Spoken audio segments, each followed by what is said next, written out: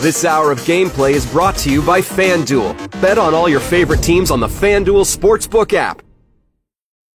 You're listening to Gameplay with Matthew Cause on TSN 1050. Embrace the odds. I want winners. Happy New Year, everyone. This is Gameplay. I am your host, Matthew Cause. If there's any new information on the medical condition of Buffalo Bills safety Damar Hamlin, we will let you know. He's still obviously in the hospital being assisted with machines in terms of helping with his breathing in critical but stable condition. And how strange was yesterday as a sports fan? Because you had such contrast going on in the world of sports. You had Canada and Slovakia playing an instant classic. And at some point in the game, you knew it was an instant classic. The ending was classic. But in the middle of that, you had the scariest thing any of us have ever seen watching a football game when Damar Hamlin suffered cardiac arrest during Monday Night Football between the Bills and the Bengals. And the scariest part, I think, for a lot of people was the moment when they kept going to commercial break. And you could tell, like, Joe Buck and Aikman, they didn't really know what to do. No one knew what to do because no one's ever seen this before. But when you hear the words CPR is being performed on the field, that's like when, oh, my God, what is going on right now? Yeah, it's just one of those nights in sports where you remember where you were when it happened. 100%. When I first saw that, it immediately reminded me of the Christian Eriksen incident at the 2020/2021 Euros. Mm-hmm. And, you know, it's just like... And you said something really poignant before we jumped on here. And it was, what questions can we really ask today? What points can really be raised? Because to me, after you said that to me, there's not a lot else to talk about, really. There isn't, because... And this is going to sound weird. This is not a football story. Now, when it was happening last night, and you saw it on social media, and I don't blame it, everyone on social media, the first thing you do is everyone says the same thing, which is thoughts and prayers to Damar and his family. Of course. Then after that, I think what a lot of us did, and there was all these great stories about him as a human being and the toy drive, and that was the only positive thing out of last night, this tiny, not even a sliver, a glimmer of a sliver of positivity was this, his charity, his toy drive fundraiser. It had a goal of $2,500. Within an hour, it hit 500,000. I think it's over 4 million now. And I remember reading that to my girlfriend. I'm trying not to cry when we're talking about this. But in terms of story, this is just a human story. This is not a football story, and some people are going to want to make it a football story because people feel guilty about loving football. So then an injury like this happens, and it's a natural reaction. You want to blame someone. Let's blame Goodell. Easy target. Let's blame football. And we don't have all the information. And all the information is being kept pretty tight-lipped, and it makes sense. But I was reading this cardiologist, this doctor at the University of Maryland, who's talking about, quote, if you get hit in the chest, if it happens between heartbeats in a very small window, it can put the heart in the state where it stops beating. And if I stumble with my words is because there's a lot of big Latin words. I can't pronounce the small English words. Imagine how I'm going to do with the Latin words. But this is rare, if it is indeed what happened. And it looks like, but we'll find out. But where the incident that happened last night to Hamlin is something that happens, there's fewer than 30 cases reported every year. And that in a lot of cases, it is like, it's happened in baseball. It's happened in lacrosse. It wasn't the most violent of hits between Hamlin and T. Higgins. No, it was a complete freak accident. And I saw another doctor talking about it, and he says, like, these are the kind of cases that we think we're only going to see in textbooks. Yeah. So, like you said, it's not a time to blame the NFL. No. It's not a time to blame football. But it's easy to do that. I understand why people are. I understand why people are doing it. I don't. I can't. It seems like the easy target. And then, then the other thing everyone's getting up about, and I get it, is, wait a minute, did the NFL want to have this game on? We don't know. We don't have, I don't think we have 100% confirmation that it was 5 minutes. Okay, guys, you got 5 minutes and then go. And that, it was the coaches that stood up to the NFL like it was a scene from Les Miserables. I can't even get angry at the NFL for, just all the indecision. Because when you think about it, the best thing was there wasn't a rush of traffic of people leaving the stadium. Allow the first responders to get in there and do their job. And also what we saw yesterday was so scary and unique. I'm not surprised that they didn't have, immediate action about what to do. And it was the NFL, but also in concert with the NFLPA, and then trying to get the information on the field. Yeah, there were so many conflicting reports about it. Yeah. You can't come to a conclusion about it right now. No. And this story is obviously about Damar Hamlin, but I don't think the paramedic staff, the crew at the stadium really could have handled this any better than they did. And it's not like they were heroes. There's no game plan for this kind of stuff. None. And there's not really much else to say about this. And I mean, we'll have Kaylin Kaler later on the show, and she put out a tweet saying, Lisa Salter's appreciation tweet. And I know, a lot of the broadcast crew are not the victims here. There's a lot more, to be said about the players and the family and that kind of stuff. But, ESPN was incredible. Absolutely incredible. I watched through the coverage, yeah. And just like the medical staff, there is no game plan for when that kind of thing happens. Yeah, ESPN was incredible. From Ryan Clark and Lisa Salters and Buck and Aikman and everyone did the best they could. And Joe Buck actually said, listen, I'm not the story. I'm not a hero. No one cares about me. And I thought Scott Van Pelt from ESPN brought up a good point. He's like, no, people do care because you've called thousands of games. You've been around when stretchers have been brought out and there's been concussions and injuries. So he can bring a perspective. But Owen, you said something there I liked. In the middle of it, like, we're not rushing to conclusions. Last night, everyone wanted to rush to conclusions. Football's to blame. Goodell's to blame. The NFL's evil. I didn't care about any of that. I'm not jumping to any conclusions until all the information is out there. And even when all the information is out there, it's going to be hard for me to place any judgment or shame on any of these organizations. In the end, this was a horrible human tragedy, and the first responders and everyone did everything they could. By the way, the Bills and Bengals game they're not playing it this week. There's not going to be Wednesday night football between the Bengals and the Bills. And there is real world football implications. We'll talk about it, and by the way, another thing I'm not going to do. I'm not going to do the thing where I go, well, this really puts things in perspective. I hate to play the old man card. I'm 47. I felt like I had the proper perspective. I understand that games is not life and death. That these players, they risk so much. And I've always known that. I've known that forever. I've been watching football since 1990. The moment it happened, my first thought was him. My second thought was his family. And then that's actually the part of Twitter I liked. I got to learn more about Damar Hamlin, the human being, through Twitter, through stories and videos and some of his Instagram posts. And then that just made it all the more tragic. We will talk the football side of things, but when we talk about it, it's not like we're not always acknowledging the human element to this. For sure. And like you said, there was some great clips that came out on Twitter afterwards. And there was one that almost put me on the verge of tears. And it was about 2 or 3 weeks ago.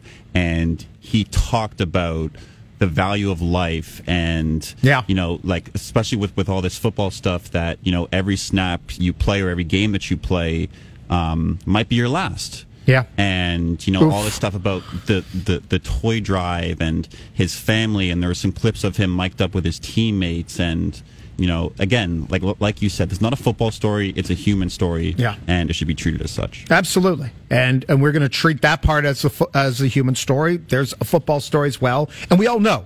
I don't feel I need to say on the front end. And the football side, it means so little compared. We know it. We all know it. That is, and we learned this seems like a very just wonderful young man with a very bright future ahead of him.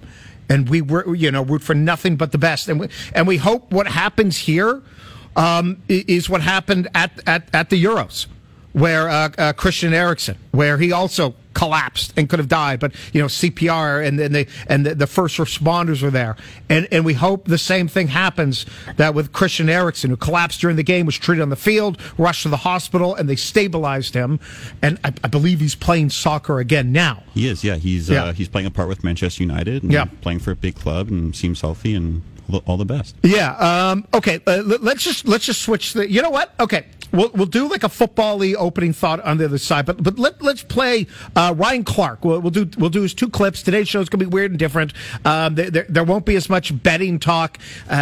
You kind of like the Leafs even on the money line with no Tarasenko and Ryan O'Reilly playing for the Blues. And yeah, we're gonna do so much awkward transition on this show today, from just the serious real life to yammering about Victor Wembanyama. It's just going to happen. It's and apologies, but it's just going to happen. So let's hear from Ryan Clark. There's 2 clips. Former Steelers safety with ESPN, who was fantastic last night, talking about Hamlin and the risks of football.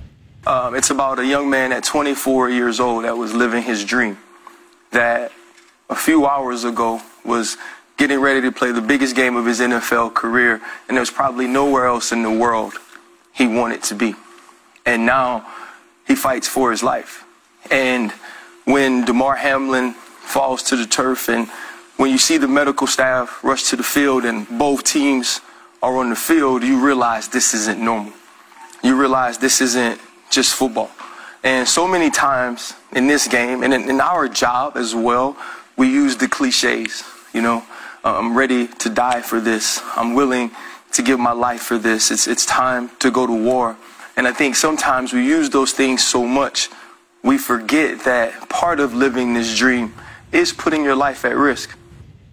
And then a little bit later on, a story that Ryan Clark talked about when, he wanted to come back and play after suffering a massive injury with the Pittsburgh Steelers. And he uses... The first couple seconds of this clip is really strong, talking about he had a team of doctors because he just wanted to get on the field so soon. But here's Clark and how it relates with his relationship with former Steelers coach Mike Tomlin. We were going back to Denver, and I begged Coach Tomlin to let me play. I mean, begged. I put a team of doctors together. We're having this big meeting. My wife is there. We want to go play. And Coach Tomlin, maybe 5 minutes through the meeting, shuts everybody up and says, "Get out of my office." He was like, if this was my son, I wouldn't allow him to go play football. And I was relieved. I was as relieved as these players are that Sean McDermott and Zach Taylor said, you know what, we're not playing tonight. We understand what you're going through. Because this is all we've ever wanted to do. This is all Damar Hamlin has ever wanted to do. This is the only job in his life he's ever worked for since the time he was in elementary. And he got to do it. Mm-hmm. And now we just wait and see. And again, if there's any medical updates, we'll let you know. On the other side, we just transition awkwardly back to sports. And there is a football story from what happened in this last week and what could happen in Week 18 that I find just wildly fascinating. When the old guard was ready to get pushed out, and they're like, not so fast. I will explain that to you in a moment. I'm Matthew Cause. You are listening to Gameplay right here on TSN 1050. This is Gameplay on TSN 1050. Double or nothing. Done. Witness. Embrace the odds. I want winners.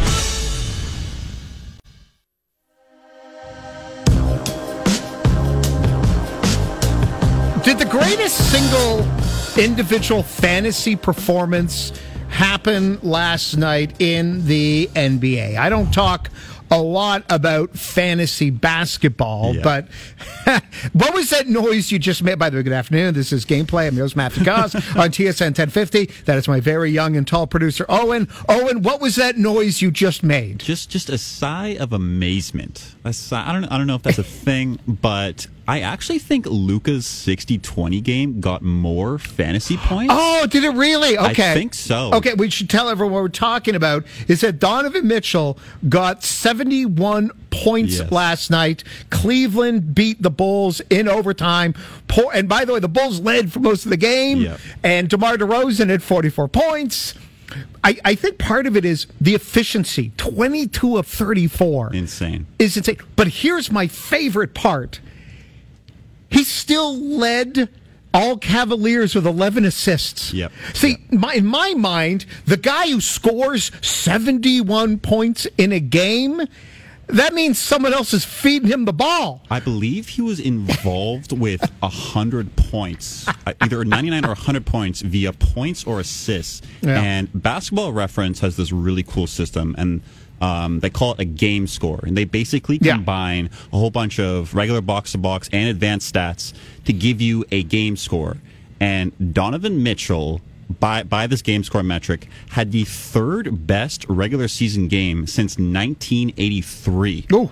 And Luka Doncic, what, about like a week ago at this point? Yeah. Had the fifth best game. So we just witnessed 2 top 5 regular season performances since 1983 in the last, couple weeks or so. It's insane. And it should of course, be pointed out that, yes, it is easier to do this now. For sure. Just it's part of the era, pace and space, just the way the game is played. And so I'm not taking anything away, just, putting things in its proper perspective, but an incredible performance by him. And you were throwing out something you saw on Twitter. Yes. I don't know if you have the stat in front of you. I do. Okay. Read it out to the audience. It's a good one. So 3 players have scored over 70 points in the last, I think, decade or so. And yes, Devin Booker, it's Kobe Bryant, and it's now Devin Booker's 70-point game is a whole other thing on his own. I think he was in his second or third year in the NBA. But all 3 of those players are shooting guards, scoring players, which is fine. Yep. All 3 picked at number 13th pick in the first round of the draft. Who said number 13 was unlucky? Exactly. Who said that? Yeah, my building. By the way, I'm on the 13th floor. It goes 11, 12, and then penthouse. It's like, okay. Were you able to get a deal on that place? Because I imagine some people might have been warded off by that. If I told you what I paid for it at the time back in 2007, both you and that would probably make me sick. Yeah, you guys are going to both. It's the only advantage I have over the younger people. You have youth on your side.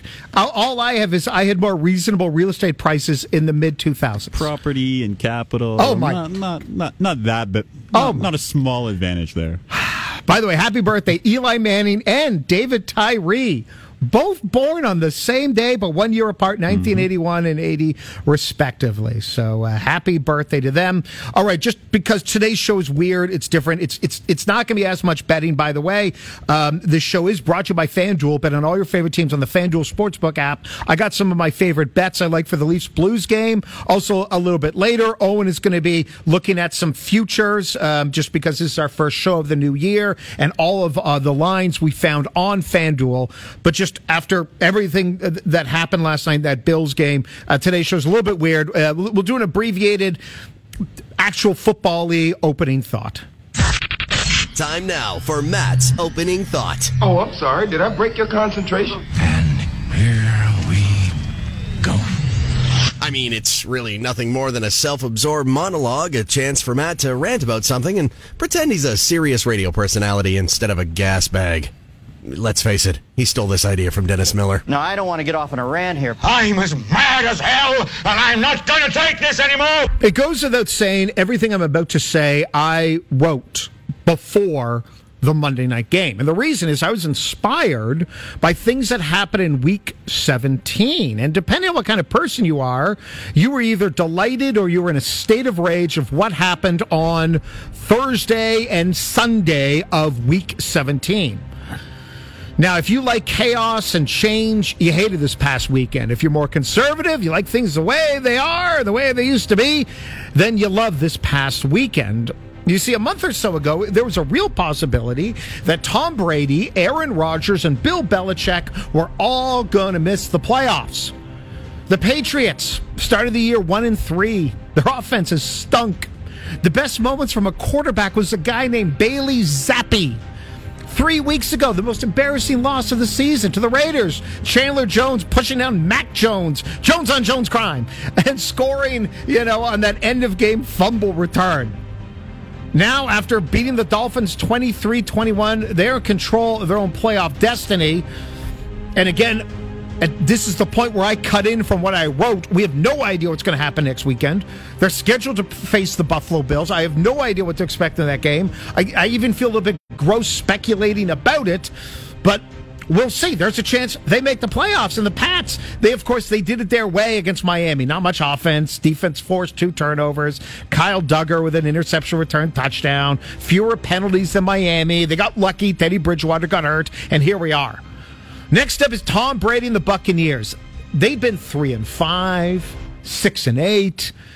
Ugly overtime win over Arizona on Christmas. I'm hoping none of you watched the second of that game.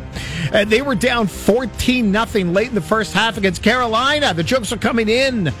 The usual "will Tom Brady retire" rhetoric was getting louder and louder. But of course, we know what happened next. Brady hit Mike Evans on a 63-yard touchdown. Evans had like 200 yards and 3 touchdowns. Bucs had scored the Panthers 30-10. Brady had 432 yards and 3 touchdowns, a sneak touchdown, no picks, no interceptions. They win. They clinch the horrible NFC South. Brady's going to break his own record for completions. And yeah, we all know Tampa doesn't deserve to be here. They got lucky, lousy division. But you got to credit Tom Brady. Third time in the last 5 games. Brady was down by double digits in the fourth quarter, and they came back to win. That's crazy. Finally, there's Captain Happy, Aaron Rodgers, and the Packers. They're in control of their playoff destiny. They beat the Lions. If they beat the Lions next week, they're in.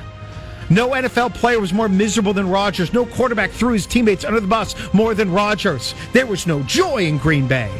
The team was 3-6, 4-8. Now they've won 4 in a row, winning by an average score of just under 2 touchdowns.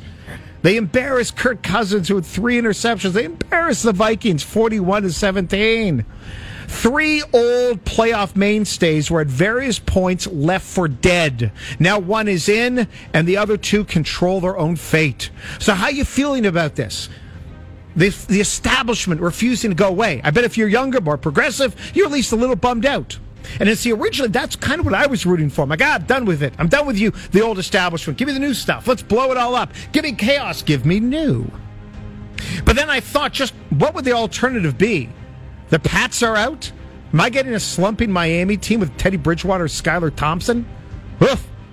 I don't want to see Tua again this year. If he plays, every time he gets hit, we'll be scared. In the NFC, do you want Carolina over Tampa? Yes, it would be funny in the moment. It'd be hilarious. But then you got Sam Darnold? Nope. You want Rodgers out? I get it. He ain't the most likable player. But then what do we got? Jared Goff and Dan Campbell? That sounds great, but when they're down by 30 to the 49ers, you're not going to be thrilled. Same goes for Seattle. Geno Smith, Pete Carroll. They were the best story in the first half. They've gone 2-5 in their last 7. You don't want to see them. So in the end, I rejoice what is going on.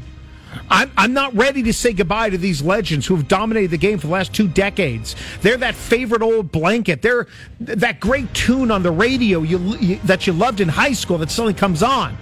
They're Tom Hanks or Tom Cruise. Their movies come on. You can't turn it off when it comes on cable. You remember cable. Yes, we want new, we want youth, we want cutting edge. But for now, give me the good old days, because they're still good enough to beat most challengers. And that is my opening thought. I'm finished. I remember a week and a half ago going, Belichick, Rodgers, Brady, all not in the playoffs. And now there's a very good chance we're going to see all 3 of them in there. The more things change, the more things stay the same. Yeah, you happy about that, Owen? Did you want him in? Did you want him out? Yeah, a little bit. I mean, I'm on the Trevor Lawrences, Justin Herberts of the world, but I'll leave those guys to you. Oh, thank God! Thank God we got Trevor Lawrence. I am so rooting for the Jags to beat the Titans. I am too. Oh my God! I need Trevor Lawrence to be great. I need Justin Herbert to be great, and then still fire Brendan Staley. All right, on the other side, Dave Feschuk is going to be joining the show, and I'm curious because I chatted about it a little bit on the morning show. But how different do you think the goals are for Masai Ujiri versus Nick Nurse? We'll get into that on the other side. I'm Matthew Cause. This is Gameplay. Welcome back, everybody. This is Gameplay. I'm your host, Matthew Cause. First show of the new year. And apologies to FanDuel. We're going to get into some betting stuff a little bit later, but today's show obviously is just very different with everything that happened to Damar Hamlin, and we'll get into that in a bit with my next guest, Dave Feschuk. But Dave, we were talking, Dave Feschuk from the Toronto Star in studio. Happy New Year. Thanks for joining us. Great to be here, Mr. Cos. Happy 2023 to you. Yeah. Busy man. You're all over the place this station this day. And I always love having you on because, like, you're a Swiss Army knife. We can go anywhere with you. We were talking about the fact that what time did you go to bed on December 31st? What time did you make it? I'm gonna ballpark it at about 10:05. 10:05 p.m. 10:05. Okay, yeah. Which is late for me. Yeah, that's a late night for me. There is 3 phases I find as a human being when you hit a certain age. Phase 1, you hit midnight, and then you go to like 4 a.m. Oh yeah, I had those days. I've had those days.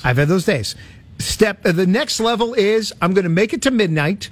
And then soon after that, I don't need to be a hero. I can go to bed. Right. I'm very close to there. Okay.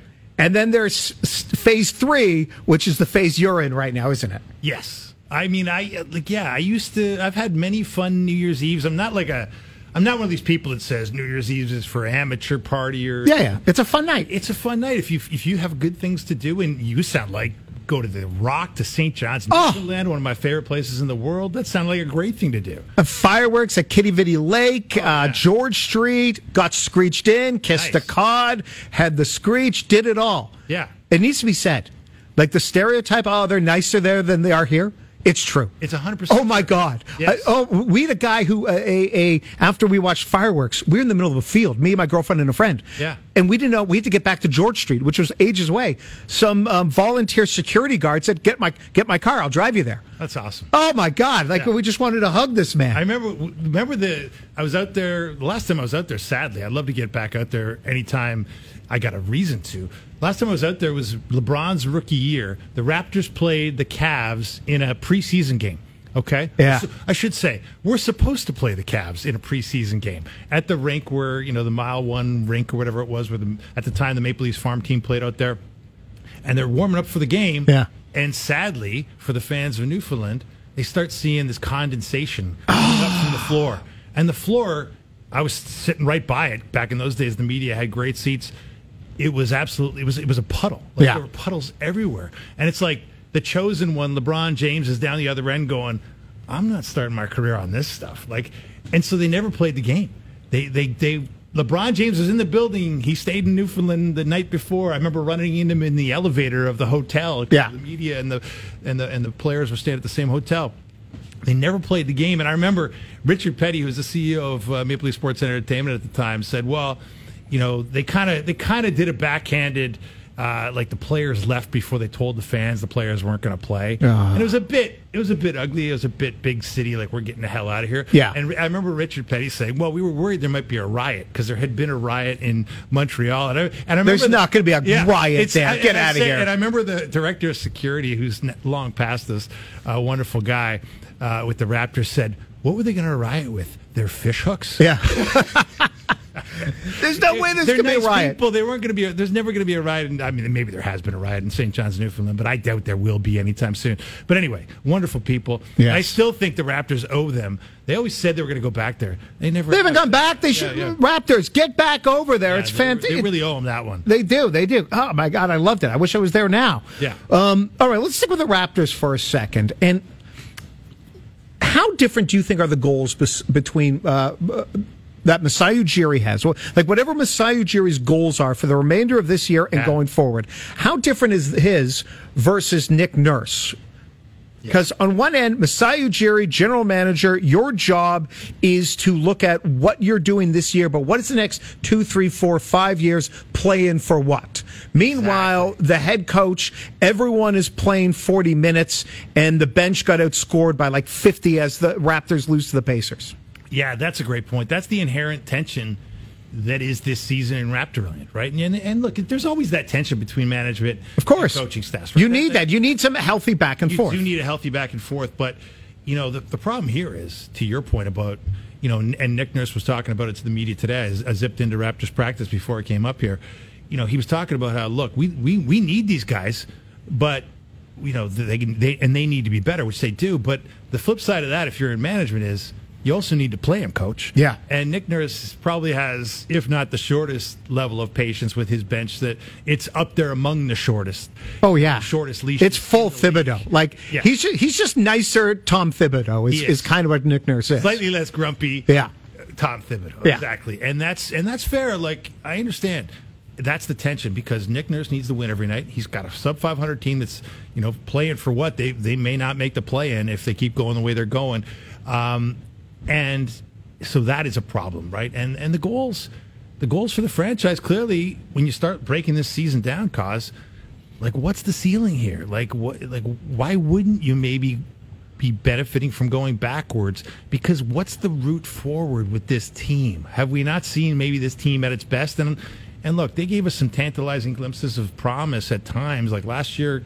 48 wins, and took the Sixers to 6 games, and maybe could have gone a little further if Fred VanVleet hadn't been hurt. Mm-hmm. But therein lies the problem. Fred VanVleet got hurt. Guess what? Fred VanVleet's hurt this season too. After a season in which Pascal Siakam and Fred VanVleet were 1-2 in minutes per game last year, you got 3 guys in the top 8 in minutes per game this year on the Raptors. Yeah. You add OG Anunoby into that list, and I would argue, look, this is an era of player preservation. And the Raptors are running these guys into the ground. Part of me loves it. It feels like it's the mid-'90s all over again. Bill Clinton's president. I love it, too. I mean, look, I love the idea that, hey, Michael Jordan played 82. Why can't these guys? Yeah. Michael Jordan played every minute he could. Wilt Chamberlain once averaged more than 48 minutes a game because he played every minute, plus he played overtimes.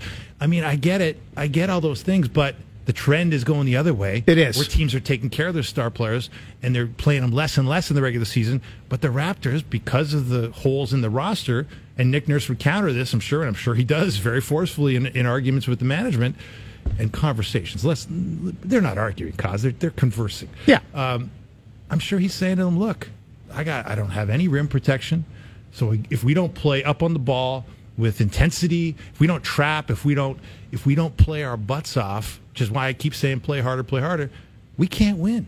And we don't penetrate enough. We don't shoot it well enough. Our only chance to win is to run these guys into the ground, and that's exactly what he's doing. And it's not. And you know what? And they were doing that a lot last year as well. Yeah. Like it's the exact same team. Like I always make notes for every Raptors game, and so many of the wins, I always just write classic Raptors win.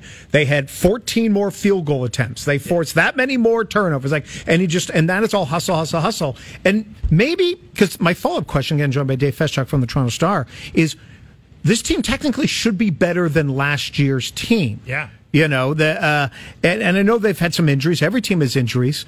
But I tell you, on this day, on January, was it 3rd, 4th? What are we got here? That's the 3rd. That the Pacers are the team that's 4 games over 500, and the Raptors are the team that's 5 games under 500. If I had told you that before the season begun, you would have been shocked. And then it goes to the question, why is this team so further down from last year? Part of it is obviously injuries, but maybe part of it is that style that got them 48 games last year.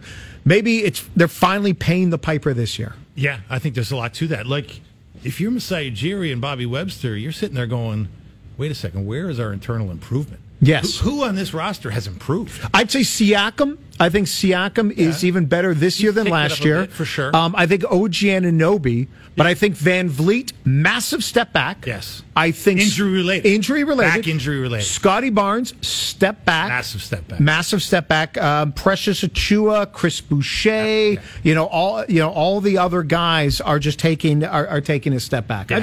I'm stunned that the Raptors' record is this bad. I am stunned by that. Well, exactly. And I mean, who would have thought that Delano Banton would go nowhere with this team after the promising start he had last year? Boucher. Who would? Yeah. Well, Chris Boucher, he's had these wild swings. Yeah. Okay. Fair point. A very effective player to being like it was around this time last year when I remember having conversations with people around that team that was like, this guy might get cut. They may just waive this guy and be done with it. And then he had this incredible resurgence and became a very respectable player again. And he started out the season like that same player who brought energy and shooting and all those things. And now he's gone into the toilet again where he doesn't seem to understand his role and just doesn't seem to want to, or want or know how to kind of regain that spark. But I would trust that he'll get that back. Yeah. I think Boucher's that kind of guy.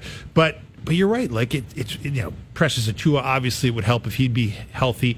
Today, Nick Nurse said there's been no progress with Otto Porter Jr., who they brought in fairly to address some of the fact they can't shoot. Yeah. But they're near the bottom of the league yet again in every shooting category you can imagine that matters, including three-point shooting, which is so important nowadays. So, yeah, for all those, when you stack all that stuff up, if you're Masai Ujiri and Bobby Webster, you're like, man, like we thought this team would be a lot better. They assumed this team would be much better, to your point, would be much further ahead than it was last year. They thought 48 wins and we can build on that. Instead, it's gone 48 wins and we're trending toward 40. It's not a good situation for anybody, and I do think that they're going to have to start having the conversation about maybe just saying, look, shut Fred VanVleet down, trade Gary Trent Jr. at the deadline. It's going to be set. The problem with that is listen. That is, if you try to tank, that is an insult to the horrible work done by Houston and San Antonio and Charlotte. That's right. Like, I'm sorry, like if you're the Raptors and you're trying to tank, Charlotte right now is looking at you going, exactly. Amateur. Like that's the problem. It's like the Pistons have already told Cade Cunningham, we'll see you next year. Exactly. There's no way the Raptors are going to be a bottom 4 team. It's not happening. Yeah. The other teams are truly horrible. The Raptors, as much as we limit and complain, they're too good to get in that bottom 4. You're probably not going to. The bottom 4 is the key. You're right. Because everybody's got the same chance at the bottom 4 of Victor Wembanyama, which is important. But look, I mean, if you can get a little deeper into the they were 6th worst when they got Scotty or whatever it was. They were somewhere in fourth worst. They were fourth worst when they got Scotty. They were way worse. Now the odds have changed, but they only had like an 8.8% chance of getting the number 1 pick when they got Bargnani, right? So it's a lot. But the difference is the Andrea Bargnani year. He's like, let's think of a luck here. No, I get it. Andrea Bargnani versus Victor Wembanyama. Yeah. I mean, it's the same thing that NHL GMs are doing after watching last night's World Juniors. Right. Like Connor Bedard. Like as I joke, I've been joking a ton that very soon Johnny Gaudreau is going to have upper thigh soreness, of which there is no known cure for, and he'll be out for 3 to 4 months. Exactly. For just the cost of a cup of coffee a day, you can help to fund medical research for this horrible plague. Yeah, of upper that's going to happen. Soreness, yes. Yeah, and that's the problem is that like these other teams, the Bargnani year, it's like, great, we can get number 1. This year, it's like you got to go get number 1. No, it's very tough to get it. And look, the bottom line is it doesn't matter if you get number 1. The idea is you just maximize your chance of getting something better than what you would get if you just stayed in the mushy middle, right? Which is the worst place to be in this league. And if you've been around long enough in this town, you know what it's like to have the Raptors in the mushy middle. Yes. Well, you know they're not good enough to contend, but they're also not good enough to get those high picks. And so you just kind of you vacillate between, we might make the playoffs, or we might go around between, we might miss the playoffs, we're not good enough. And that can go on for an awfully long time if you don't have strong direction from upper management, right? So, yeah. And I do think one thing about Masai is, he doesn't like the mushy metal. We know that. No. He absolutely hates it, but that's kind of where the Raptors are. We're out of time because then I'd like to get into maybe another time. To me, the Raptors come down to one philosophical question is how much will it improve OG Anunoby and Scotty Barnes where they're trying to go for it and get into the top 6. What does it mean if they do that in 2023 in terms of their development as players in 2025? Look, I agree with that completely. That's a great point, Cos. The other factor that I would throw into that is, guess what? If you tank, what does that say to your best player? Because Pascal Siakam, it's very clear what he's going for. He's trying to win games because he's the winner. He's also looking at if he can get into the All-NBA top 15, he can get a Supermax contract. And it's hard to imagine he's going to get those All-NBA votes if they are 10, 15 games below 500. It's a good point. And I was doing the game for 1050, the Raptors-Grizz game right before the end of the year, and the Raptors getting pushed around, and there was one guy who was just refused, was Siakam. He's trying. That is Dave Feschuk from the Toronto Star. Go out and buy a copy of the newspaper. Whenever I go visit my dad, the first thing I do is I grab his copy of the Toronto Star and I start going through the whole section. Always a delight. Dave, we'll be hearing you on Overdrive. Yes, indeed. And let your dad read the paper first. He was a great sports writer. Yes. One of the legends of the business. Hell yeah. Cause. And it's great to be mentioned in the same sentence as somebody who wrote for the Star, because he wrote for the Star better than anybody. Thank you so much. That is Dave Feschuk. You'll hear him after 4 o'clock. Coming up next, just because of the craziness of what the last 24 hours have been, we'll touch on what we saw last night in the World Juniors, an absolute classic. Coming up next right here on Gameplay. back, everyone. This is Gameplay, brought to you by FanDuel. Bet on all your favorite teams on the FanDuel Sportsbook app. A reminder, I don't even know who the last person standing is. There's for the First Up Football Survivor Pool, and for anyone who is still alive, I think there's like 4 of them. Really, I just want to give a shout out to whoever's the last person standing. They get that free set of Rodex tires along with installation at your local Cal Tire, as well as $2,500 in cash. And they're going to randomly give away one more set of tires to a lucky winner. First Up Football Survivor Pool on now at tsn1050.ca. If you were betting on Canada and Slovakia yesterday, I think Canada was favored by 3 or 4.5, and I'm glad I didn't bet on that game because 4-3 overtime win, and it was incredible. I can't wait. By the way, the semifinals against the United States, Wednesday, 6 o'clock right here on TSN 1050. Owen, did you have that moment when you're like, oh no, they're going to lose? This Guyan, this goalie, was incredible, and Canada hit like 5 posts in the third. It sort of felt like we were getting set up for one of those moments where Canada was going. Not only was Canada going to lose, but you almost couldn't get angry about it. Oh, for sure. I said to my sister, I was watching with my sister, and I said, there's a Slovak goal coming. Yeah, it's coming. Before I get into that, though, I felt like that line was extremely disrespectful to the Slovaks. Yeah, based on how they're playing in the tournament, their previous results. The scouting that went into it, they're a great team. That is an accomplishment in itself for them. Yeah. To have that sort of game, to be involved in a classic like that. I felt so bad for those kids afterwards. They were so gassed. The moment Bedard scored, and by the way, my God, what an incredible goal. It's an all-timer. It is.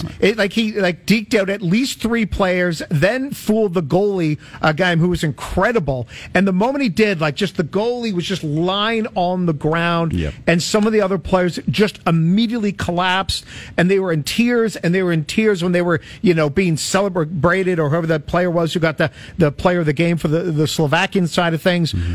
And I don't blame them. I mean, they were so close to this massive upset. So credit to them.